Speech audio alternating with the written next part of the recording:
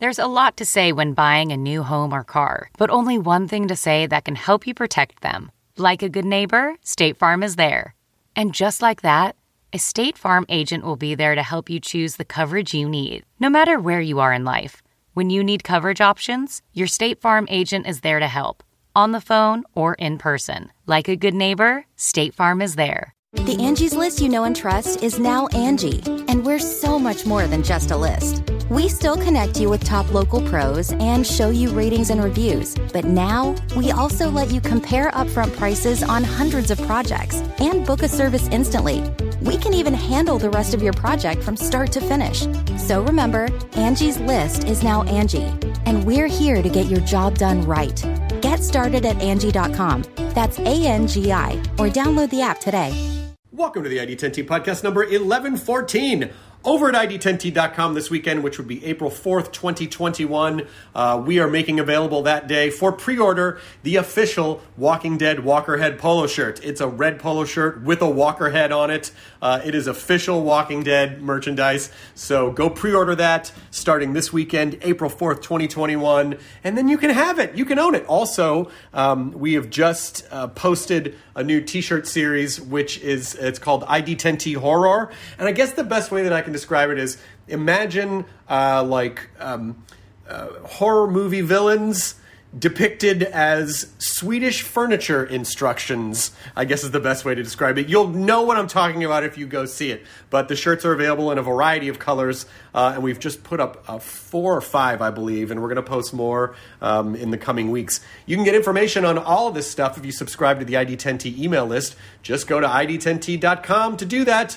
Thanks for listening to all that. Let's talk about you, the ID10T community, the ID10T community corkboard events at ID10T.com.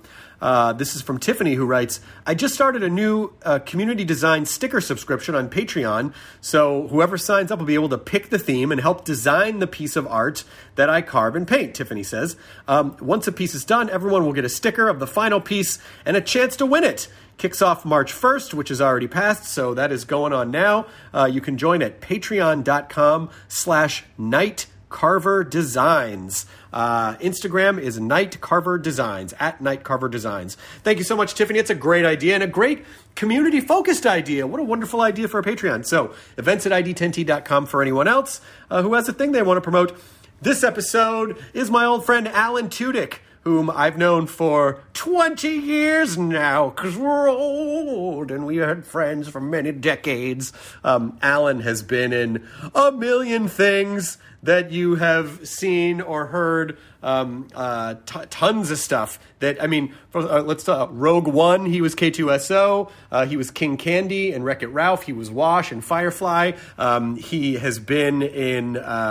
done voices on Rick and Morty, Harley Quinn, Robot Chicken, American Dad. I mean, it's an incredible list of credits that this man has. He also is in a movie called Raya and the Last Dragon that's coming out, and currently is on a series on Syfy called Resident Alien, which looks fantastic, and it just had its season finale on March 31st, but you can watch the entire season on Peacock, which is NBC Universal streaming service. So if you go to Peacock, you can watch the first season of Resident Alien, and I'm pretty sure it got picked up for a second season. So congratulations to Alan Tudyk for that. But I love having Alan on the podcast because he just makes me laugh. He's just a funny guy, super quick, super riffy, and just there's a lot of fun riffs in this one. It was an absolute pleasure. So here we go, the ID10T podcast number 1114 with the very funny Alan Tudyk.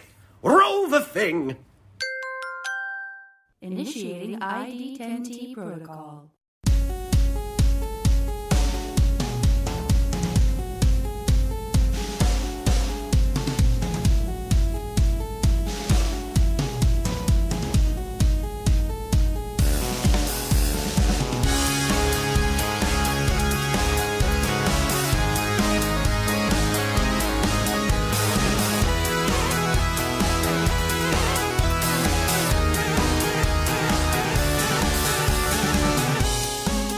Hey!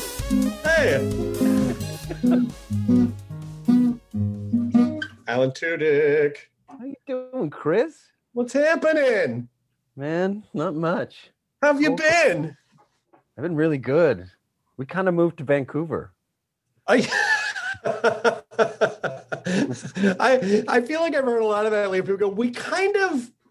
It's just like it was sort of that moment where people were somewhere else, and they're like, I think we just live here now. I think that's exactly what happened. I have friends who did that in Austin. Like other people are like, oh, it turns out I don't really need to live in LA for any real reason anymore, and so I'm just this other place is fine, is nice. I'm just going to stay here. We just live here now. Yes. Are you still in LA? We are still in LA. We haven't gone anywhere. Although the one Be thing careful where you choose to go, because well, there's no. I mean, yeah, exactly. Like even as things have started to open up, we're like, we could go to Santa Barbara and go to a hotel, and we're like, but what? Here we got our dog. You can get groceries. Like I don't know. Yeah. My wife really has this dream that we're going to eventually just spend chunks of our year in Ireland. So I don't know when that's going to happen, but it's certainly not going to be this month. But at some point. But I hear Vancouver is just damn delightful right now. Have you spent any time here? I've spent a lot of time in Vancouver. I've performed up there. It has a great comedy scene. It's a great town. I absolutely adore Vancouver. I just haven't been up there in a handful of years. I hated it. I hated this place. I hated it. I came up here for iRobot in 2004. I stayed here for 6 months and was like, man, these people, they're so chatty. Canadians are everybody wants to chat and they're friendly, but it's invasive. They all follow rules. They don't cross on the crosswalk. When it says don't walk, that's good though. That's good. Lived in New York, I took it personally as an affront. Like, what's wrong with you? We all have to walk. And now I love it, man. You know what else they do on crosswalks is when they do cross, especially if it's counting down in the 5, 4, 3, 2, 1, they do a little trot to go past, as opposed to LA, where people will just stand in the road to have. They weirdly do that. They'll step off the curb and just stand there. It's very strange. I mean, New York is a very pedestrian culture. Yeah. LA is not particularly pedestrian, so that brings its own set of challenges of people don't necessarily know how to be pedestrians. In Los Angeles. I feel like nobody has any power in LA, or your power's under threat, or your power is just such a big part of being in LA that people who are walking across the street, that is a moment where they're in control. They have power. Right. And so they will take their time, read every text they need to read while they saunter in front of your car, because they're in charge in the moment. Maybe in their head they're auditioning a character. I'm a crosswalker. And who would this crosswalker be? Well, today that person is someone who's checking their texts. Maybe there's a text they're waiting for from someone. They have to go walk their dog. But then tomorrow it would be a different, now I'm a power walker, and they're swinging their arms. So it could just be a lot of character work, Alan. I guess. I don't know. The power walker I've never seen. It's always, I'm a sauntering, I'm a lethargic, I'm a someone with gout. Those are the characters. I have to really slow walk. Those few feet they have to go. Oh my God. In Vancouver, though, it's been pretty right, because the quarantines are so strict in Canada that it has probably felt a little. Or I'm asking, has it felt at least a little more closer to normal in recent times, because they're very strict about it? People will follow the mask rules, and there isn't that whole question that's been going on. It wasn't politicized here. So people will follow the mask rules in stores, and things stayed open more or less. Restaurants are still, like all of our favorite restaurants are closed, but we don't go to those. We want that shot, and then we'll go do all of the things again. But until then, it's just, I don't want to roll those dice, man, because it's either, I don't feel anything, or the worst. Or devastating. Yes. Yeah. Torture. So I'm, no, I'm not good in those, No, situations. and honestly, we are very comfortable homebodies as it is. And, the trick will be how to unbreak that, and how to break that habit, that pattern of like, not only do we not have to go anywhere, we kind of can't go anywhere, like of leaving the safety of our home. I love it. There's a lot of permission to just sit around. It's great. Play video games. Do you still have a place in LA, or did you just give it up? It's been given back to nature, as far as I know. It's been reclaimed, like those old Discovery Channel specials where it's like nature, over several generations, the earth, and it's just all the overgrowth and then the animals nesting. Yeah. And it's coyotes, raccoons, mainly, possums.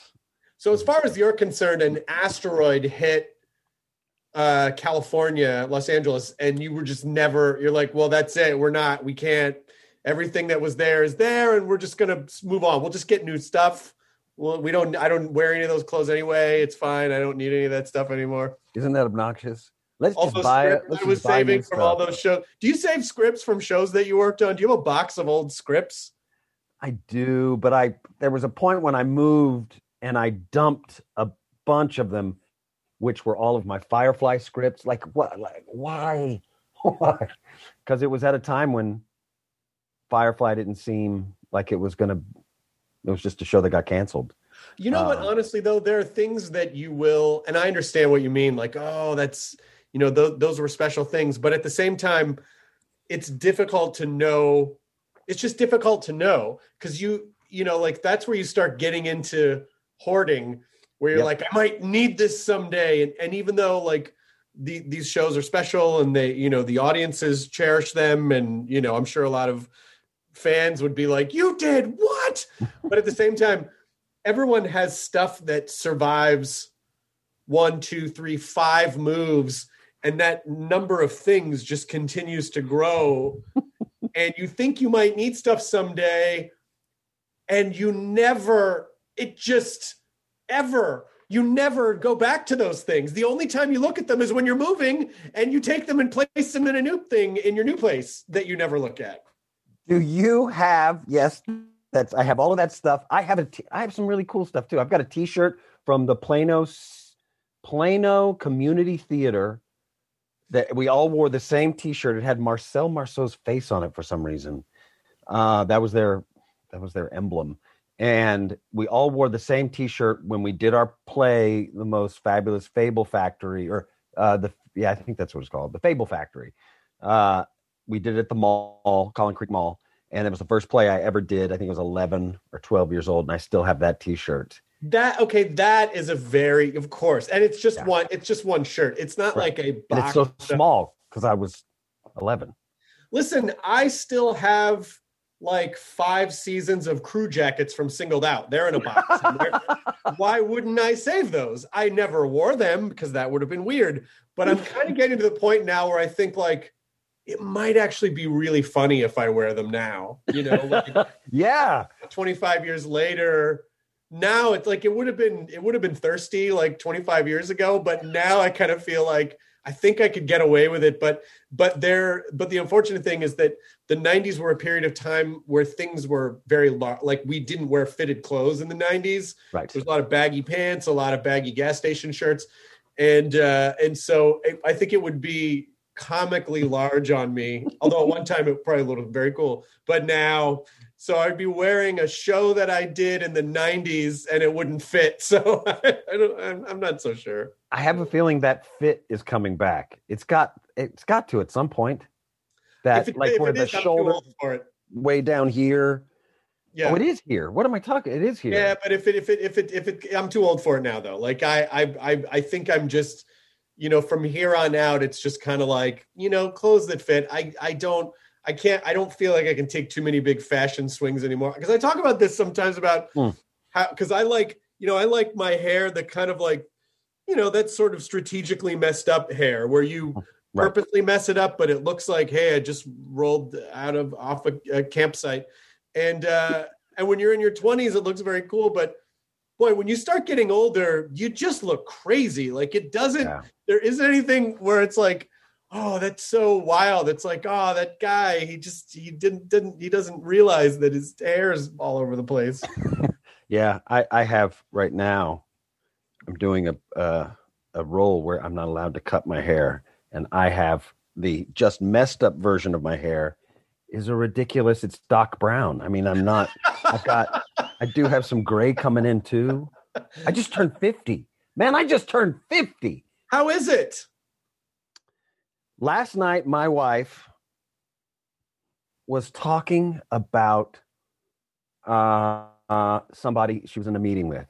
And she said, and it was a really smart, fresh idea. And he's older. He's like in his 50s. I was like, baby, I'm 50 in one day. And you can't pull that crap out. Oh, did you just have a birthday? Yeah, yes, day before yesterday, something like that. Yes, thank you. The day we're recording this is March 18th. So March 17th was March 16th. So March 16th. March 16th was your birthday. Yeah, so you're going to cross it before I will, but soon-ish going to cross the Brimley cruise threshold, right? When everyone kind of was like, when Tom Cruise is still in Tom Cruise form, and it's like, oh, he's the same age that Wilford Brimley was when he did Cocoon, and you're like, what? Or I watch a lot of old. I fucking love the old Perry Mason show. I watch it. I have terrible insomnia. I wake up at like 3 or 4 in the morning every night. I go in the other room so I don't wake my wife, and I just watch old Perry Masons. And there are actors in there, character actors that you see like on Twilight Zone, like they just recur on all of those 50s and 60s shows. And people that I think of as elderly, I look them up and it's like, they were 55. It's like you see Burgess Meredith, you're like, he was 55 there? What the holy fuck, Yeah. And so when I look at you, if you told me you were 38, I'd believe it, or 35, 40, I don't know. Is that just a protection feature that we have because of our age, or we actually do look younger than the previous generation, right? We do look younger than we do. We do, because our livers aren't under constant barrage from like liquor lunches, and we're not soaking cigarettes in bourbon and then just smoking 4 packs a day of them. Yeah. No, that people lived very, very differently. It was awful. We look great, and you look better than that. Somehow you don't age the same way. I've now got new things that I'm coming to terms with. I don't want to point them out, but just like on my, like the skin, and then I look at my dad, and I'm like, now I'm studying my dad's face. Like, oh, okay, so there, yeah, I see. I'm gonna get that one. Just looking through like a magic mirror of time. Oh, I see. Okay, so I gotta look forward to that. Yes. All right. It's a topographical map. That skin tag new, or did that is that in my future? Is that what's the? Yeah. Can you get that? Have you tried to fix this on yourself, or that's just you? Do I have to just accept it as well? I don't. The thing that I really don't. The thing that's the cruel trick of nature is that as we get older, for a lot of people, the hair on your head will start to thin. But then it like escapes down through your ears and nostrils. Like it's like all of these weird parts that shouldn't be really hairy. It's like, can we graft like pieces of our ear onto our head? Does it work that way? I don't understand. You can get new hair if you want. You can get, if you ever decide, I have a buddy who did this, and I think Matthew McConaughey did it. Because that's what my buddy told me. He's like, McConaughey did it. He looks great. And you can look at pictures of him. And he had like what I'm pointing to now, this receding hairline that they pull like a line of it out here, and they put it in here, and it grows. It sounded like you were going to say, a buddy of mine did this in his garage. Like there's He took his cat, man. I mean, cat's got a ton of hair. Cat don't need a lot of hair. Hell no. Cat hair grow back. They got so much they're coughing it up in balls, buddy. That's how much hair They're they got. giving it to you. It's a gift.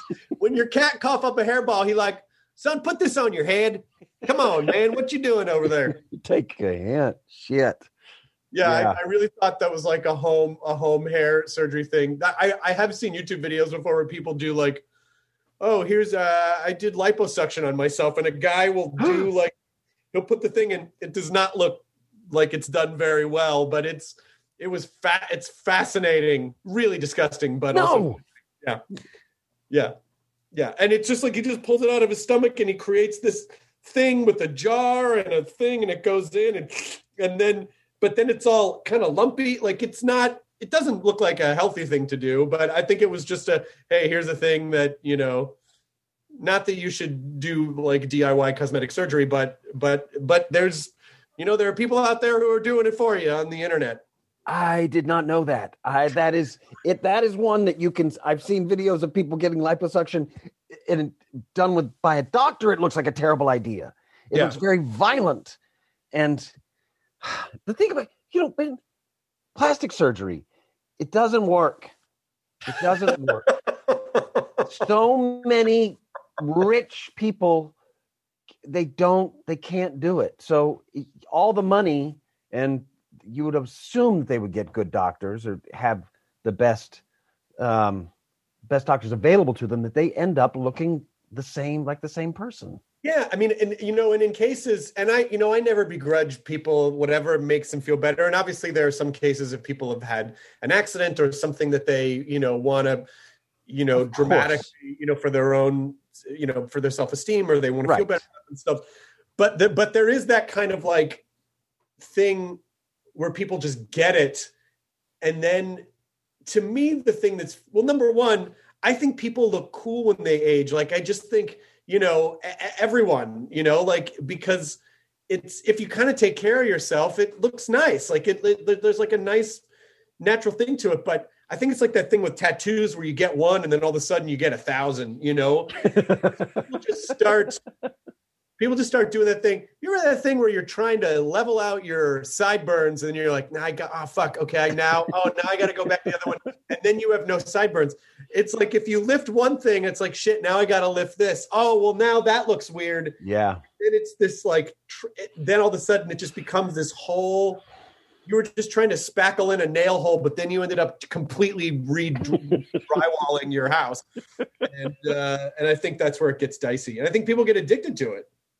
Well, drywall is another home version of plastic surgery that some have tried and can work. Spackle and drywall. That's spackle. You know what? You just put a little bit of toothpaste, like right there. It just covers up the hole. All you got to do. Since 2013, Bombas has donated over 100 million socks, underwear, and T-shirts to those facing homelessness. If we counted those on air, this ad would last over 1,157 days. But if we counted the time it takes to make a donation possible, it would take just a few clicks. Because every time you make a purchase, Bombas donates an item to someone who needs it. Go to bombas.com/Wondery and use code WONDERY for 20% off your first purchase. That's bombas.com/Wondery, code WONDERY. This podcast is supported by FedEx. FedEx offers fast delivery, more visibility, simple returns, and weekend home delivery to 98% of the U.S. population on Saturday and 50% on Sunday. With FedEx, you get picture proof of delivery, ensuring you always know where your package is. Returns are simple with packageless and paperless returns. Plus, FedEx Ground is also faster to more locations than UPS Ground. See the FedEx service guide for delivery information. So, what are you waiting for? See what FedEx can do for your business. Absolutely, positively FedEx. Did you buy a place in Vancouver, or are you renting your place in Vancouver? No, we bought a place. We you're looking for real. Yeah, we live here. Well, I haven't been home in over a year. Like, we were doing Resident Alien. March happened. Everybody went home, and we've been watching the news, and we're like, there's no way America is going to handle this well.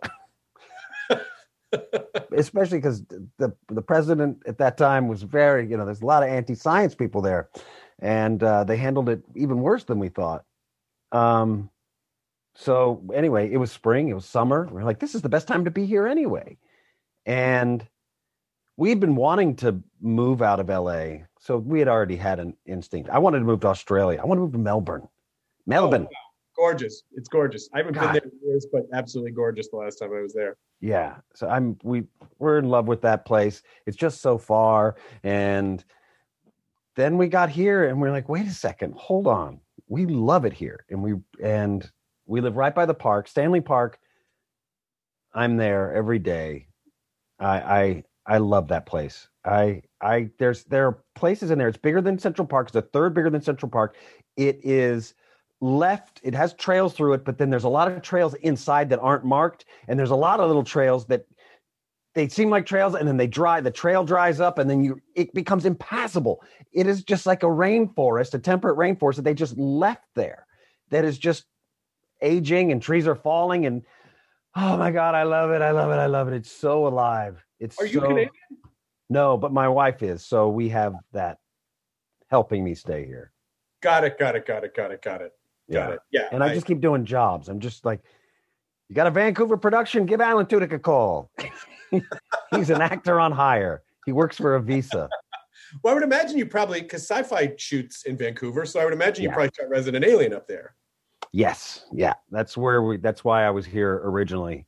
And now we just got our second season. So now we're going to come home. Now that's the sort of ironic things. We're going to come home because Vancouver, especially of all of Canada, really screwed up the rollout of the vaccines. So we're going to go back home to get inoculated and clear out some of the raccoons. And I don't know. Walk in, the raccoons are going to be playing poker. There's going to be like a fucking mountain lion taking a shit in your bathroom. It's like all this. It's just going to be literally reclaimed by nature. Yeah. It's a hill house now. It's become part of the hill, but we'll see what we can take and bring back up here. I don't know. Everybody says it's a great. Right now, people are buying homes in LA. It's a great market for homes in LA. Yeah, just sell it. Why is it a great market for homes in LA? Because it, when a lot of the country, I think piling on weather, like bad weather in a lot of parts of the country with being stuck at home, like in LA. We've been fortunate enough to be able to go outside almost the entire time.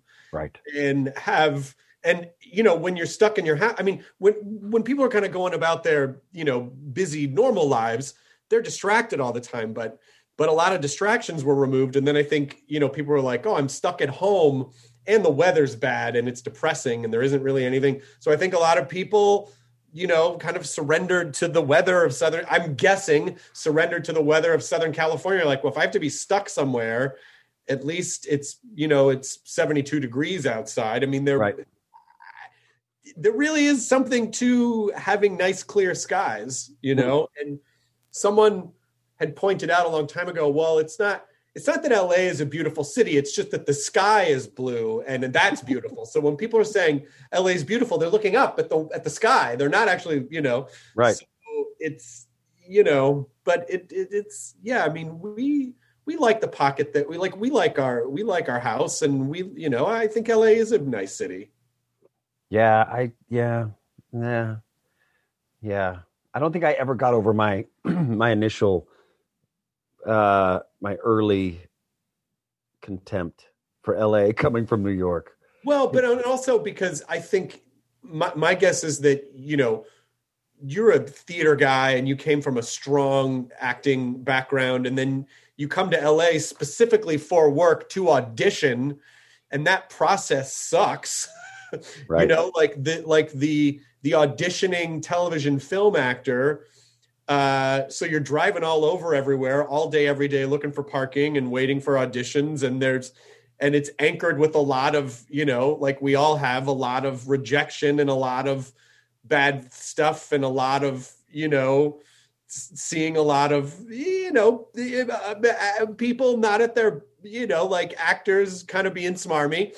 And so I'm sure it just kind of like bakes in. And listen, like all of our friends are performers. I don't mean like act, but, if you came here, well, I'm guessing you came here, which is probably in the mid to late 90s, I can understand why you kind of were forced to come here in a way because of work, not because you chose to come here because you thought it was rad. Yeah. Yeah. That was a different time. God, that was a different time back then, the 1990s in Los Angeles. When you go test for pilots and you do all of that whole, that was a different time. That is when I first got introduced to LA. I actually had an apartment in LA that I was doing a play on Broadway, and it was terrible. we were canceled. This is my vocabulary is so LA now. We were closing, and somebody said, "Hey, I got somebody who has an apartment in LA. If somebody wants to move to LA," and I was like, "I'm done with this theater thing." It's because we all talked, and I flew to LA, started an apartment there, left my apartment in New York, all the stuff there, and then. Wait, this is a pattern. I know, I think it is. But then I flew, because hopefully this isn't a pattern, because it got kind of kooky. I then, when I came back to New York to do another play, and I was always making excuses to leave LA. And I called a moving company and said, go to this address. You can get the key from my next door neighbor. Everything you see inside, pack it up, put it in boxes, and bring it to this address in New York City. I am done with LA. I hate that place. I'm never going back. That place is a ridiculous place. And this moving truck came, and I fit 2 apartments worth of crap into 1 apartment in New York. And then I got a call to go test for a show called Firefly. And then I never went back to New York. This is a pattern. I feel like you accumulate stuff, and then at a certain point, you are done with it, and then you just sort of let the city or nature reclaim whatever is there. It is sort of a, if you were to do like a Marie Kondo style show, rather than like picking up stuff and going, does this spark joy? Just go, so pick up one thing that sparks joy and then leave. And then someone else will just deal with everything else that's there. And then it's not your fucking problem anymore. Tune into my new show, Cut Bait and Run. That's just cut bait. Oh, yeah, that's what I did. Boxes of scripts. I'm not really sure. I guess this person was an actor. I'm not really sure. But it is nice to. I would imagine at this point, though, you probably feel pretty rooted now, right? Do you feel settled? Do you feel like this is it? We're gonna stay here in Vancouver. Yeah. I'm working on my dual citizenship. I am wanting to live here. But I don't know. I need to go. Once I go back to LA, a lot of stuff is going to become clear. You got to go back and touch base. And when you touch base there, then suddenly you realize, oh, I've always hated it here, or, oh, we have to stay, or I see pictures of my place. I have a really cool place in LA. It's very, very cool, very different from this place. I have taxidermy and weird stuff. You have weird stuff around your house too, I think. Yeah, we have vintage taxidermy. We have horror movie props. I don't know if you can see in the background, like there's a movie prop from Hitchhiker's Guide to the Galaxy, which is it's like we just have this stuff cool all over the place. How cool. Yeah. We if we just vanished into thin air and someone didn't know us and they came into this house, they'd be like, what did these people do? Because it looks like, in some senses, it looks like a weird Victorian science museum. Yeah, that's cool. Horror movie props too. Yeah. So are you going to bring all that stuff back up to Vancouver with you? Oh no. This place is it's very different, has a whole different thing going. We have really nice art, and there's no room for. I did buy one recently. I just got this thing. There's an auction thing. You may know about it. Katawiki. Oh, I don't know this at all. See, I'm giving this out now. People are going to know about it. We're going to be against one another. It is, I just bid on some stuff this morning, so it'll be in my thing. It is a European one, but stuff gets shipped really fast and I never have a problem with it. And there's some really cool stuff. So I got the thing that I just got is, it's a science model of how seeds grow. So it's, but it's like from the early 19th century, or either the early 20th century or late 19th century. Oh, that's fantastic. Yeah. All those old Victorian era anatomical models and models and I got a stack of disease out of a book where there was syphilis. They're like, you got syphilis from a book? What? I got yes. I know, and I've been taking Lysol to everything I bring in the house, but this got by me. It's so in the old days before they had photographs, they would paint pictures of these things, which is why these old models, these old medical models and things like that are so interesting to me, because they're art. They were educational tools, but they're art. So these are paintings of people with syphilis, people with not like their genitals. They're like, you can get it on your arms. So I just got a big stack of some syphilis. I got these different how to treat syphilis. I don't know what syphilis is definitely a big deal all over the place. And I mean, yeah, it really had a moment, like it really was a list back in the Victorian times. Anyone has syphilis. Yeah, it was like, it basically was like social media. And everyone's on syphilis. What, are you not on syphilis? Well, then you want a career, right? Well, you got to get on syphilis. It just sounds like an app from the Victorian times. But all that stuff, you're right. It's because they just had like world-class artists painting these gorgeous, whether it was animals or plants or right. Oh, those are great.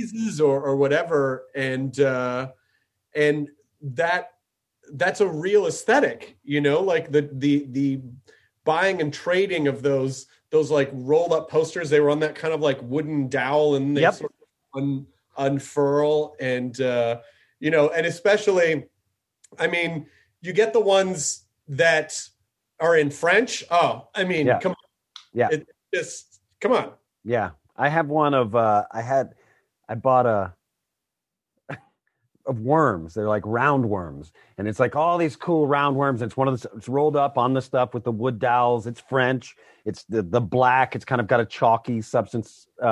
It's kind of like, it feels like you could write chalk on it. It's made of fabric on the back, and I was like, I don't know why I just love this thing. It's just the red. I guess it's the reds and the contrast with the green and the black and this worm and then these little round worms. And then I had it in my office, and then one day I looked at it, I was like, oh, that's just penises and vaginas. That's all it is. That's what it turned out to be, or no, it's just they look like a bunch of penises and vaginas. Right. If you not that my penis has worms. I don't want to. Okay, because that's what I was concerned about you for a second. Right. So I'm glad. No, not anymore. Those are gone. Glad that you do not have genital roundworms. No, just the syphilis. Yeah. The syphilis kills any of the worms. Yeah. The good news is that the worms really hate the syphilis. So they don't. The syphilis keeps the worms out. Yep. So I guess, silver lining, I suppose, if you really want to talk about making lemonade, then no worms. So that one is not hanging in my house anymore, but it's like an abstract painting of genitalia.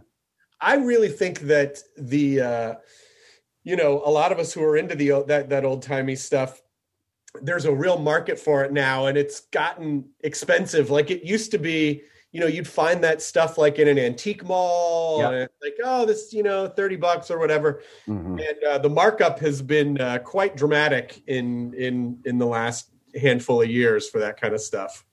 The store I bought that worm penis vagina thing was in LA. It was called, it was over on Beverly, I think. I can't remember streets anymore. I've been gone so long. Anyway, I went there and was looking at their posters to see what else they had. And they only had copies. And I said, do you not have the original? She said, we don't sell the originals. And I said, I bought an original here of some worms. And she goes, I don't think we've ever sold those. Like, so you figured out how to just make copies. And are you thinking of Necromance on Melrose? No, I sold a bunch of stuff to Necromance. I sold them a wax model of a leg that had smallpox. What a sentence that you get to say that actually is a thing that happened. You're not just free associating. It's not a riff. It's not a comedy riff. I sold Necromance a wax model of a leg with smallpox. Like, that's a real earnest thing you said. And by the way, I didn't even blink. I'm like, I totally get it. Yeah, I totally get what he's talking about. That's where I used to get my taxidermied mice. Yeah, I wonder if they're still open. I'm not sure if Necromance is still. Maybe they are. Yeah, they were. I just looked it up on Yelp. Yelpers report this location has closed. Oh, I know. So who knows? Someone hopefully ended up with your smallpox leg. I'm sure it was a good piece. And very good piece. Probably had no idea that it belonged to Wash/K2SO. They probably will never know that's where that came from. Yeah, it's a pedigree for. And whoever the bastard was who had the smallpox, who was sitting for that artist to mold that leg, because it was a very old piece. So I'm pretty sure they were either looking at cadaver with what are the history of these things? That's what blows me away. These things, the history of them. Yeah, because especially it's, you're talking about a time when people were really making strides in modern medicine. And so they were very focused on science and very focused on, what ended up sort of becoming, modern medicine. And so it's just a fascinating period because you really get the sense that they were really learning. Like it's like there was a real, we have to figure this out for humanity vibe that goes along with it. So the history, the weight of that also is part of it, Yeah. It's really, obviously no internet in the late 1800s. How would anyone have known what this thing would have looked like? Yeah. Know what to look out for? Pretty much everything was word of mouth. So how would they know? And so, it just, when you think about it as a time capsule of the period too, it's really fascinating. Yeah. But none of that in my that's not true. I say none of that. I have a model of seeds growing, which is very appropriate for here because we're right by the park and everything is alive. And are the seeds syphilitic in any way, or are they just normal seeds? You know what? It doesn't get to the part where they bloom. That's when the syphilis blooms. You don't see it until until it fully opens. It gets a bad rap, but it's actually gorgeous. The flowering. We thought it was going to flower, but it opened and it was a sore. That's just open sore. This plant. When you're ready to pop the question, the last thing you want to do is second guess the ring. At BlueNile.com, you can design a one-of-a-kind ring with the ease and convenience of shopping online. Choose your diamond and setting. When you find the one, you'll get it delivered right to your door. Go to BlueNile.com and use promo code AUDIO to get $50 off your purchase of $500 or more. That's code AUDIO at BlueNile.com for $50 off your purchase. BlueNile.com, code AUDIO. Hey, I'm Ryan Reynolds. At Mint Mobile, we like to do the opposite of what Big Wireless does. They charge you a lot. we charge you a little. So naturally, when they announced they'd be raising their prices due to inflation, we decided to deflate our prices due to not hating you. That's right. We're cutting the price of Mint Unlimited from $30 a month to just $15 a month. Give it a try at mintmobile.com/switch. $45 up front for 3 months plus taxes and fees. Promo rate for new customers for limited time. Unlimited more than 40 gigabytes per month. Slows full terms at mintmobile.com. It still trips me out that, number one, that I've known you for 20 years. And also that, and we were very much adults when we met and worked together 20 years ago. But it still like bends my brain that you're a part of the Star Wars universe. Yeah. That's still really amazing. Like, is K2SO obviously, because that film was a very standalone piece. Yeah. And self-contained, obviously because it had to be to sort of set up what it set up. I don't know why I'm talking like I'm afraid of spoilers. I feel like people, if they haven't seen Rogue One now, they probably, check it out. There's a reason they haven't watched it. Go check it out if you haven't. It's a really good one. And is it? Do you still do stuff? Do you occasionally record stuff for like any of the parks, or do you do? No, it's weird. Like it's something that I feel like Marvel does really well, or strives to do, is incorporate all of their stories into one. If there's an event in a movie, then it affected all the characters and their storylines going forward. We'll reference those things that happened. They don't live in their own pockets of reality so much. They cross over into each other's stories. Star Wars doesn't do that. Their stories are disjointed in a way, whereas the K2SO droid he only lives in Rogue One, that model of droid, and he isn't in anything else. So the thing with Andor, was Andor? Cassian Andor, yeah, Andor. That's going to be coming out. That's one of the neatest things about it, that even though I'm not in it the first season, I think it's going to be a world that has K2SO droids. So it'll be cool to see them and see a world that has that droid around. I think if it was a better, if you could cosplay it easier, it might be in more things. You've got to be really committed to come up with that. Cool. Like, there's video of a person who did this insane General Grievous cosplay where they're completely in, they've built it onto this like black bodysuit. Yeah. And so it allows the Grievous to be bigger than a person, but also move in the way that he moved. So I feel like cosplayers are very resourceful, and I'm sure, number one, people have done it and people will continue to do it. And I also imagine that, The Mandalorian might have ushered in an era of interconnectivity that previously was not necessarily. Right.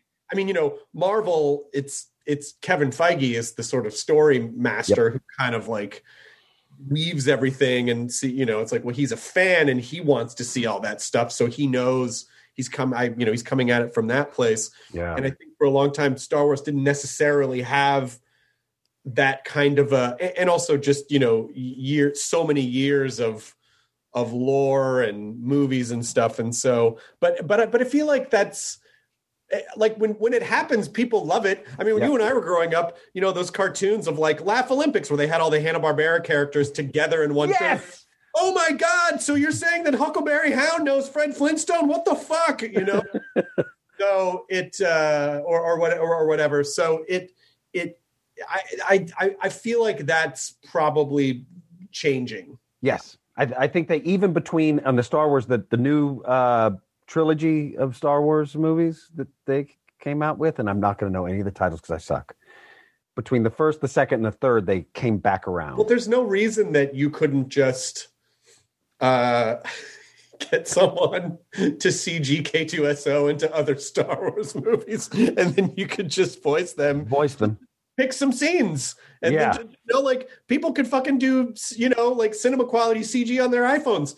Someone out there will do that for you. And then you could just voice it and put it on fucking Instagram or something. Who's going to get mad at that? It's like, little known fact, K2SO was actually on Jabba's barge, and then you could just be in the background going, "Oh my," or whatever. And I think it's I don't see any reason why you couldn't do that. You're the guy, so I feel like you have a lot of control, and maybe you will manifest that in the universe where people are like, "Hey, it turns out people want to see K2SO and things." I'm all for it. I'm definitely a fan of that character. He's like a kid. He says the things that nobody else is saying, and he says things wrong and just blurts things out. I love that. I love characters like that. They have so much permission to just be rude, and there's so many funny things you can say if you're given license to say whatever you want. It's fun. Yeah, but the character was heavily influenced by you as well. I mean, I know you riffed a lot, and so. Yeah. I feel like whereas if someone played a character that was heavily written, it might be a little more difficult for them. But like I said, you're the droid, so you have a lot of freedom. I think just for fun satire and whatnot, you could if you wanted to. And then I think people would go, "Oh, people really want to see this K2SO," and then also like create my own thing, like do like a K2 thing. On my own? You could just do some shorts and then just post them on Instagram. I don't think anyone would, as long as they weren't offensive. Like I think people would. I feel like I should listen to you. The last time we talked, I had said that I always wanted to do a King Candy Sings Vaudeville songs because I do the voice of King Candy from Wreck-It Ralph. Yep. And I pitched this because when I was little, I had 45 records that would be like you'd have it would be Peter Pan, and then there would be a record that comes along with it, and you read the book, and it goes and you listen along. And I wanted one of those with just King Candy singing songs. I used to have a Jerry Lewis album where he has all these comedy songs. The book was so much better than the picture. And there are all these kind of wonderful songs that he could sing. And since he was from vaudeville, Ed Wynn was originally a vaudeville actor who was based on. And I pitched it to John Lasseter, and he got a confused face. Like, are you really suggesting this? And then moved away from me quickly. And then I pitched it to him again at another party. I was like, "Listen, John, you got to listen. This is a good idea." It told him, and he did the same kind of like and then moved away. And you said you should do that. I think though that because of social media, as long as you're not profiting from it, like you technically it can fall under like parody law. You could just make these things as long as you're not selling it. I don't know who's going to stop you from making these kinds of fun things and putting them on. Maybe it's something you do for charity, or maybe it's something you do, for just cause you're sitting around Vancouver and you have the voices, and, I'm sure someone would animate something around it or like make the art that goes along with it. So it's like someone makes the 45. I mean, I know a ton of great artists. I could connect you with someone who could make like the 45 album cover, and then you could just do the voices like "turn the page," and then you're like, I don't see any reason why you couldn't do that.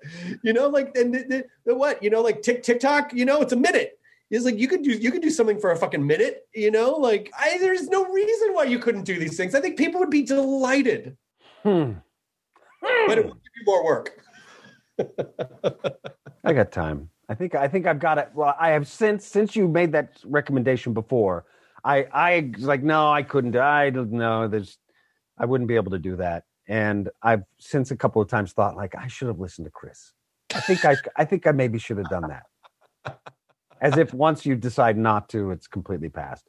I mean, I think you have a real gift and a power in the fact that you are these characters, so you can just do stuff. You can, and again, as long as it's not anything that's going to upset the company content-wise, I don't think they're going to go, stop it. I think everyone's going to be delighted because it's promoting the thing and it makes people happy and it's fun for you and you're good at it. And, How about this? When Andor comes out, which will be, I think, next year, I can just get a K2SO action figure and have him critique each episode. I don't know. That could be trouble. The director's commentary. Yeah, about him not being in there is a problem. That's the note that he keeps giving. I mean, the composition is fine. Everyone looks, but again, my main problem is like, where is K2SO? Not enough. Like, that's his whole. There's enough space in the background. They could have fit him in. So I don't know why. He's just got a huge chip on his shoulder about not being disconnected. Was there a reason why they didn't reach out to him? Maybe that's just the first idea. I'll keep going. I'll keep coming up with other ideas. That one seems like it's got a lot of minefields. Not just one minefield, several minefields worth of problems that could explode in my face. So you do these characters as like, you could do K2SO as like a, like a home renovation show where he just talks about what he would do to a space, like how he would freshen it up, but it's all just like super robotic shit. I can do that. Okay. All right. This weekly. I'm just going to call you and pitch you ideas for stuff to do with your amazing voices. With my voice. It's such a great. I mean, it's voiceover work is amazing, and especially to do the kinds of like fucking tentpole movies that you've worked on. It's like you. It really is. It's pretty fantastic. It is. It's silly. John Lasseter in giving, like, when I did Wreck-It Ralph, and then, which was just a reading, I was just supposed to do the reading. Somebody had stepped out of it right at the last minute, and my agent convinced them that I could do King Candy for the read through. And then John Lasseter said, "It's really good to meet you," after that read through. And then they put me in Frozen and Jennifer Lee, because she was also working on Wreck-It Ralph. And now she has John Lasseter's job. And so they've just sort of kept me around. And that's so huge. I mean, they are, I'm doing another Disney movie right now. I'm doing Peter Pan. It's a live action. I'm Mr. Darling. And, well, that's not quite how I sound. That's just my generic English accent. Another English accent. And the kids are brilliant. And one of the children was telling me, he's like, "I just can't believe I'm in a Disney movie and I'm one of the leads. I can stand back and I can't believe it. I'm in a Disney movie and I'm one of the leads." Like, it was the most beautiful moment. And first of all, he's smart and this kid isn't that old, and he has this perspective. He's able to step out of himself and see his life, looking at it from another perspective. He's got so much more on the ball than I ever had when I was 12. And, but that means something. Disney movies mean something. These big movies, they mean something to kids. Oh my God, it's huge. Think about how influential, how influential those movies were to us. I mean, like I subscribe to a lot of, just a thing that older people do, subscribe to a lot of retro stuff on Instagram and just see like the, that wonderful world of Disney intro, where I felt like, oh my God, it's Sunday night. Whatever this movie is, oh, it's the Shaggy DA, or whatever. Like those, that like the feeling, it just cements in your core being, and whatever's going on, you can put that on and you hear the music and you see the colors and you see, Tinkerbell flying up to the castle and, like all the sparks flying out, and you just feel okay. Like like whatever is going on in your life. And so, yes, it's incredibly powerful as a child because it expands your imagination and it really starts to give you the the basic templates and understanding of storytelling and your connection to characters. But then also it's a gift that reaps rewards throughout your entire life when you're able to go back and watch it again. Yeah. I need to subscribe to that thing. The retro stuff on Instagram. I'll send you links. There's a bunch of them. Like there's a bunch of them and now Instagram's algorithm has caught on to that I'm into this shit. So it's constantly just feeding me like, retro Disney stuff from the, 50s, 60s, 70s. And so I'll send you a bunch of the stuff because it's absolutely delightful. Nice. By the way, I have to watch Resident Alien. I didn't even realize you were in the show until we're coming on the podcast. And I was like, oh my God, Alan's in that? So I'm very excited to see it because the premise sounds fantastic. To me, it's like, oh yeah, this is an Alan Tudyk role of an alien who comes to destroy the planet and then just kind of ends up observing. I don't know. It feels like it was tailor-made for you. It is in my comedy. Yeah, and it's a comedy. Yeah, it is in my wheelhouse. It's it's one of my things. I feel like he's kind of because he's in similar to K2SO. He says things because he's an alien. He doesn't have any social skills, so he'll just say things that he thinks and feels. He'll just walk out of a room without saying goodbye. He doesn't. He's just constantly inappropriate. He's also here to kill everyone. So he's bad he's here to kill everyone. That is bad. That's definitely falls under the bad. But he's funny. He's an idiot. He's a moron. There's a lot of physical comedy in it. He's stupid about humans. He wasn't supposed to be here. He was just supposed to drop off a bomb, kill all the humans, fly away. That was it. But he crash landed. And now he has to interact with them and figure out what humans are and how to survive until he can get his spaceship repaired and get off of the planet and then kill everybody. So to me, this what I'm thinking about, I don't know why I'm thinking of this, but it reminds me a little bit of that fish out of water, like sci-fi thing, like Greatest American Hero, where it's like, oh, they give him this super suit, but oh shit, he's lost the instructions and now he's stuck with it and he's just got to figure it out. Like I love like weaving a sci-fi element into that kind of a story I will always love that idea.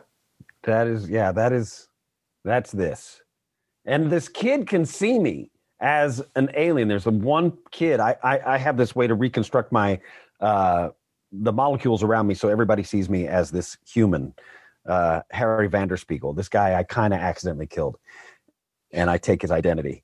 And but this kid sees me, and it's a problem. So I have to kill him. But that's my plan. I have to kill him. He becomes a really good nemesis. But the cool thing is, in watching the show, you see me as the alien. But then whenever the kid's around, he's looking at me. You see me as the alien. So you're always reminded of, oh God, yeah, this is an alien. He's got big black eyes. He's got a little sheen on him. He looks kind of like an octopus. He's got some kind of octopus. That was what the alien comes from, a sort of octopus race. And so it's fun to play. And it's I was going to say, ironically, this character just left his home on his own planet to just be reclaimed by nature. It's a very Alan Tudyk move. He just relocated. He just suddenly relocated. There's a lot of syphilitic art back on his own planet that he's just willing to walk away from. Syphilitic art. For some reason, I thought you said it's got a lot of syphilitic heart. What? Yeah, it's like it's got 4 stars. A lot of syphilitic heart around this new sci-fi venture. I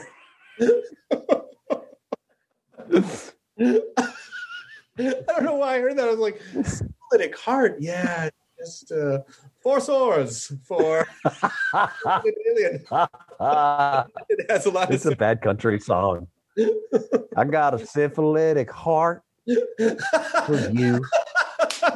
That's it. That is a fucking that's a bluegrass song from the late 1800s.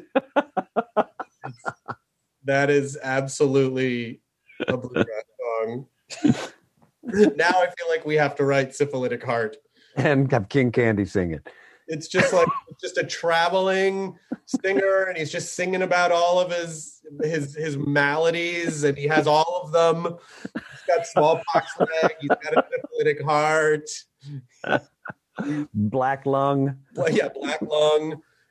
He's got all of it. This is a great idea. Again, every time I talk to you, I feel like we come up with a lot of great ideas that maybe are just great for just us. But I feel like a small percentage of people would also enjoy the weirdness. I think so. I want to write a musical podcast about musicals that don't exist. So this could be one. About it. A different musical that doesn't exist. Yeah, they're musicals that got lost, that slipped through the cracks of time, that this guy has discovered and goes back over and with found recordings and things like that, reacquaints everyone with this lost gem of a musical. That's a great idea. Sounds like a tremendous amount of work. Yes. Every episode you're writing a new. So is it like a half hour and it's like segments of songs, or is it like full? I think the way to do it, the way that I'm approaching it, because I am writing this now. I guess do you share things you're writing? Or do you just have to? I guess I am. It is a podcast. I want to make it as a podcast because it would be expensive to make as a half hour. Right. To put on a production, you need the sets, you need everything. So need to see if it works first on a smaller budget. So I could do it as a podcast. It'll be like a investigative podcast. That where they're uncovering a thing and finding it, and you have all the songs, and you have so I'm working on that right now. You're cut with interviews, or people are like, I don't know why anyone thought that anyone wanted to hear about syphilis in the heart, but at the time we were just re-expressing what we were going through, like one of those types of things.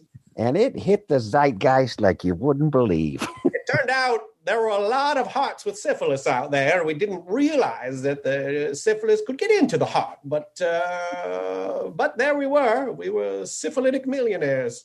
And this is my model of a syphilitic heart made of wax. I'm going to pass this down to my great-great-grandson, whose name I suspect will be Alan Tudyk.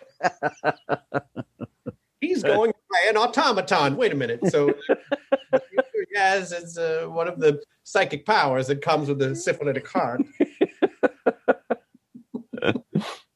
I feel like this podcast needs to happen, and enough incredibly talented people that it would be absolutely amazing. Are you going to write the music? Do you play music?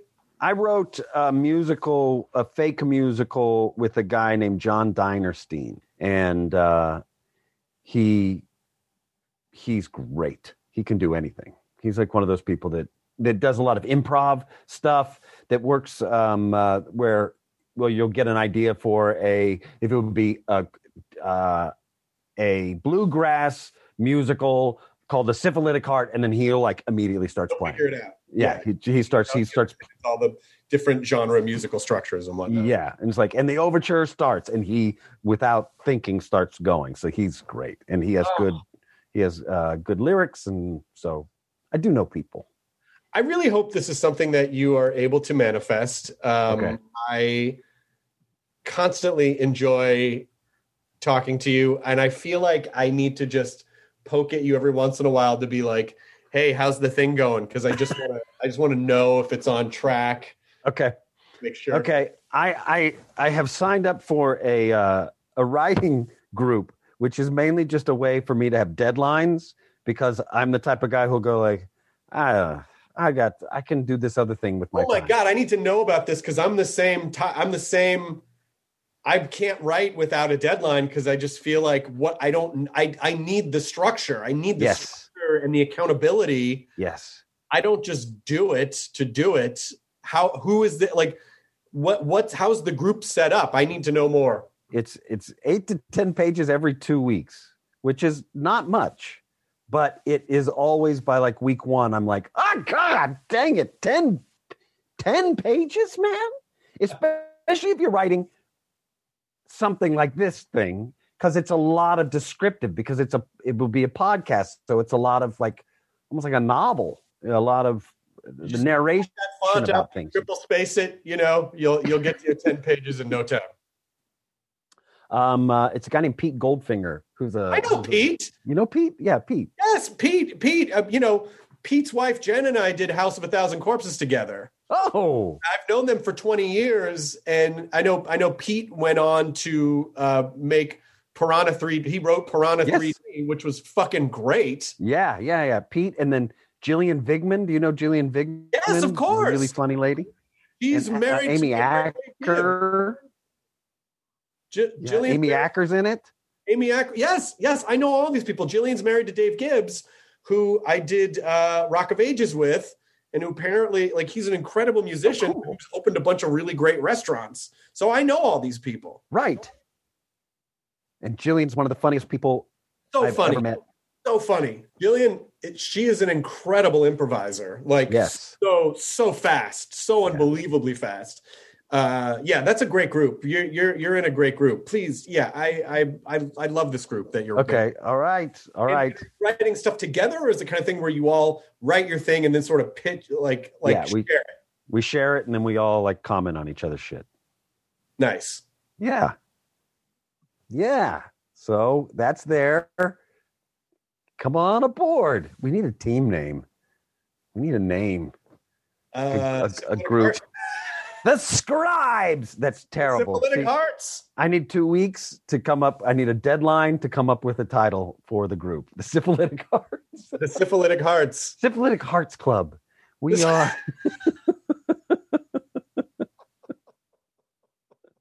I bet Jillian will like it. It sounds like a romantic Netflix comedy. The Syphilitic Hearts Club. It all takes place in like 1890, but it's just like a straight up romantic comedy with contemporary jokes, but it just happens to take place in like 18. I guess that was sort of another period, which was my friends Ricky and Natasha made this amazing show for Comedy Central called Another Period, and that's basically what it was. Like upstairs, downstairs comedy, but just with all kind of contemporary jokes and every funny person you could imagine in it. This is great, Alan. I'm very happy for you that you figured out a creative structure. That's a very difficult thing to pin down, to motivate, and I'm also excited to watch your show. Yes, man. I think you're gonna like it. It's Chris Sheridan who writes it, who created it, came from Family Guy, and so he has a comic muscle that's very, I don't know, it's very strong, and his humor, I don't anticipate it. I don't see it coming a lot of times, and that's rare and fun.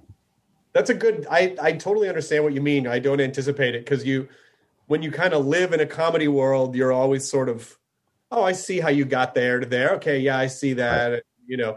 And so to be able to be surprised, is a great thing. When you've seen and worked in comedy so much, that's where something's really special. Like, oh, I couldn't track that. I don't know where that. Yeah, man. From that person, I don't. Yeah, it's exciting. Yeah, when you don't see the setup, you're getting the punchline before you even realize you were set up for it. It's great. Well, I want to make sure that people know that Resident Alien is on Syfy, and the first season ends on the 31st of March, I think. Yes, I think it sounds right. And then you're working season 2. They're shooting season 2. We just got a season 2 announcement yesterday. Nice. Yeah, isn't that cool?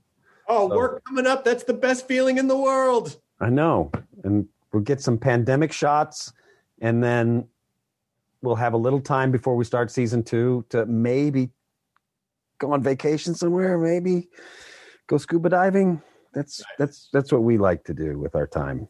My wife and I, we go find coral reefs that are still alive, and just get surrounded by that just abundance. It's brilliant. Is there anything else you want to plug or promote? Oh, I'm in a show called Devil May Care, which is now on after. It's an animated show where I play the devil on Syfy. So now it goes Resident Alien, and then Devil May Care comes on afterwards. Oh my God, you're ruling Syfy at the moment. Yeah, it's weird. It wasn't a plan, but it's like Devil May Care was a completely different thing that came from a different. Yeah, sure, I'll audition, and then we did it, and it's coming out at the same time, and now they're like, if you liked Alan Tudyk on Resident Alien, tune in next. Stick around. Yeah, for your Tudyk Tuesdays. It's not. I don't know if it's on Tuesdays. Yeah, it's on Wednesdays, but it's a twofer of Tudyk. Definitely, we get the twofer. But then what? But then you're also in Raya and the Last Dragon. Oh yes, if you saw Alan as the devil, go over to Disney Plus, and he plays a bug. You need to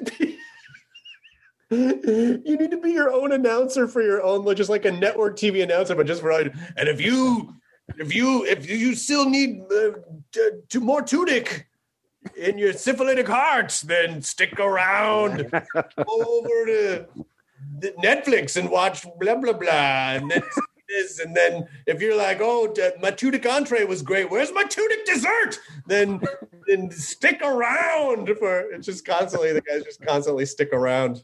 Here's the link for his TikToks where he's doing performative art. If you haven't had enough of that, Alan Tudyk will come to your house. He'll leave all of his stuff at home, and he'll just live at your house for a couple of years. And then don't get attached, though, because he's going to leave you and let the earth reclaim you. So stick around. I adore you. I love seeing you. I absolutely want to stay in contact, and I just want to hear how all these things pan out. All right, man. Fun comedy ideas pan out. All right. Well, hopefully you'll come aboard our syphilitic heart. I'll mention it to Pete, and then he'll bug you about it. God, I really hope. All of a sudden, I feel the pressure of a couple years ago, I wanted to take some Berklee online guitar classes, and I thought this is going to be great. This is going to give me the practice structure I need. So I start taking it, and I get the first week's assignment. I go, fucking great. I got a week to do this. Day 6, I haven't done it yet. Fuck, I start trying to do it. Turns out it's very hard. I fall behind. I ask for an extension. They give it to me. I don't meet that deadline. And I just feel like oh God, the pressure. And then I just avoid, and I'll go play Animal Crossing on Switch. So I hope that I am able to live up to the expectation and actually it is an aim low situation there. Just aim low. That's what I embrace, aim low when it comes to writing and with that group, and I feel like it's okay. It's like I'll just be looking at a blank page going, oh, so this week this is a swashbuckling tale of Lhasa Apso who discovers that he is a wizard. And boy, I can't wait to tell you how this one turned. I'm just going to be the whole time. Chris, you need to not aim so low. I mean, when we say low, we don't mean that far. Aim low. Don't aim for the basement. Just aim for low, but not. Yeah, the vestibule. Get on the first floor. Aim low, but get on the first floor. That's a motivational poster.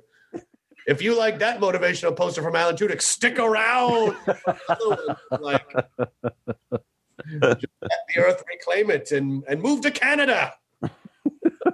Well, I hope to see you soon, and thank you for being here in your living room. Yeah, man. Well, this is actually, yes, we'll just say it's my living room. This is my bed. This is where I spend most of my time. This is where I write. It's just a low headboard. So I see that. Yeah, I thought it was a sofa. I thought you were on a sofa. Looks like a sofa, but it's a low That's all the furniture here is very low. It's the Vancouver way. It's the whole. That's the look. No of this high place. furniture. Yeah, no high furniture. Sorry, you can't have any high furniture here. Okay? That's LA. Yeah, come on, hey. We're on the West Coast. Say hey. They don't say hey. It's pretty. It's a beautiful day. Hey. Hey, that furniture's pretty high there. Hey. Well, yeah, but we're gonna cut it down. And okay. I'll help you if you need a hand. All right, man. Good to see you, Chris. Good to see you. Yeah. Cheers, buddy. Bye. Bye. ID10T scanning complete. Enjoy your burrito. Behind every successful business is a story, and some of them might surprise you. Like how Chobani's first yogurt factory was discovered on a piece of junk mail, or how the founder of the multi-million-dollar cosmetics brand Drunk Elephant was told by everyone, including her own mother, that the name sounded like a dive bar. I'm Guy Raz, and on my show How I Built This, I talk to founders behind the world's biggest companies and brands to learn the real stories of how they built them. In each episode, you'll hear entrepreneurs share moments of doubt and failure and talk about how they were able to overcome them on their way to the top. How I Built This is like a masterclass in innovation and creativity, a how-to guide for navigating life's challenges from the people who've done it all. Follow How I Built This on the Wondery app or wherever you get your podcasts. You can listen to How I Built This early and ad-free right now on Wondery Plus.